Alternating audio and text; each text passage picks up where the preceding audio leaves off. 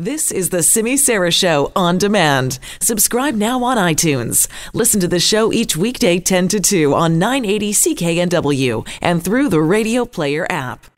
So our topic today, when it comes to discussing the federal election, has to do with the Canadian economy. There seems to be some confusion, I think pessimism when it comes to the economy, and yet unemployment numbers are low. The economy is still growing. Why is it that we feel like we can't get ahead?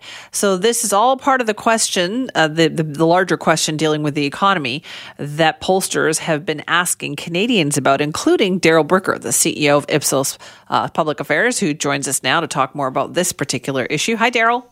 Hey, Simi. How are you? Well, good. Welcome back to the show. This topic really interests me because there seems to be this disconnect, right, between what the stats are saying versus how people are feeling.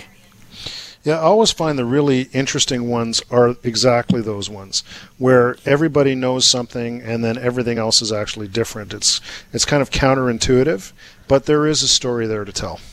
Okay, and what did you find when you were asking people about this? Well, Canadians are feeling tepid, I would describe them, I would say, on the economy right now. There's a real sense that there's problems on the way, and the difficulty that they have is that the things that they look at in terms of the economy versus what people who are more formally responsible for looking at the health of the economy, what they talk about. So, for example, GDP to debt ratios and unemployment rates and interest rates and all those kinds of things are interesting stories on business news, but for the average person, it's not really having any impact. In fact, we tested their awareness of what the levels were for all of those things, and they really didn't know. What this underscores is the fact that really, when we talk about economics, it's about what's happening in your home, what's happening to your immediate family, and when you walk out your front door and you turn around 360 degrees and you see with your eyes what's happening there, that's what you think about as the economy. Right, and so you said you tested people on that. So what were some of those results? Oh, so we asked people, the only one, so we tested GDP to debt ratios, and we tested whether or not the unemployment rate was at an historic low. All of these things, large percentages of the population didn't know. So the only one they did know was that interest rates were low, actually. So they didn't know that the unemployment rate is also at record lows? No. Isn't that interesting then? Because and there's help wanted signs everywhere, but do people feel like it's still hard to get a job out there? They feel like employment is precarious. Ooh, see, now that's different from being able to find a job, because they feel like even if you have a job, then you don't feel like your position is solid. You don't feel secure. And that's the thing. I mean, so for example, everything is so expensive today. Can I find a job that will allow me to stay up with the pace of my expenses growing? And people are saying no, they can't. So all of these things kind of come together to lead to a perception of what's going on in the economy, where people feel like they're falling behind. They feel like every year things are more expensive, and they feel that nobody's really listening to them on this, which is why when people go out and say, hey, the unemployment rate is really low, that doesn't seem like a real number to them. And you also asked people on how they feel versus how they felt like 4 years ago. Like, are they better off? What did they say about that? Half and half.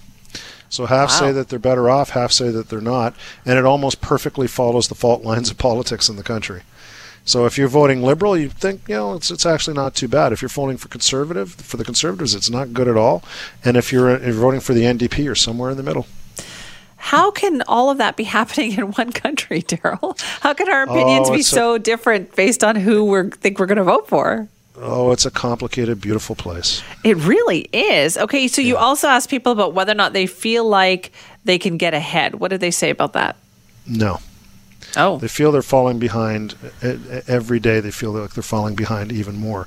And the reason is because they think everything is becoming more expensive. But not only that, which we didn't test in this specifically in this survey, but on the question of home ownership, which is a really big question, obviously, in Vancouver, a big question where I am here today in Toronto, where people don't feel like that middle-class marker of almost becoming an adult, owning your own house, is achievable for them anymore.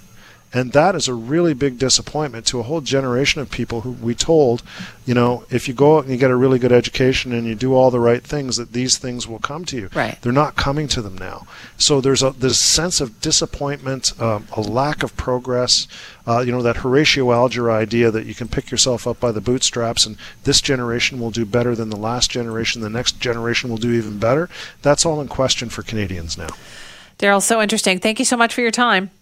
Always a pleasure, Sandy. That's Daryl Bricker, the CEO of Ipsos Public Affairs, talking about the economy. For more on that story, check out globalnews.ca.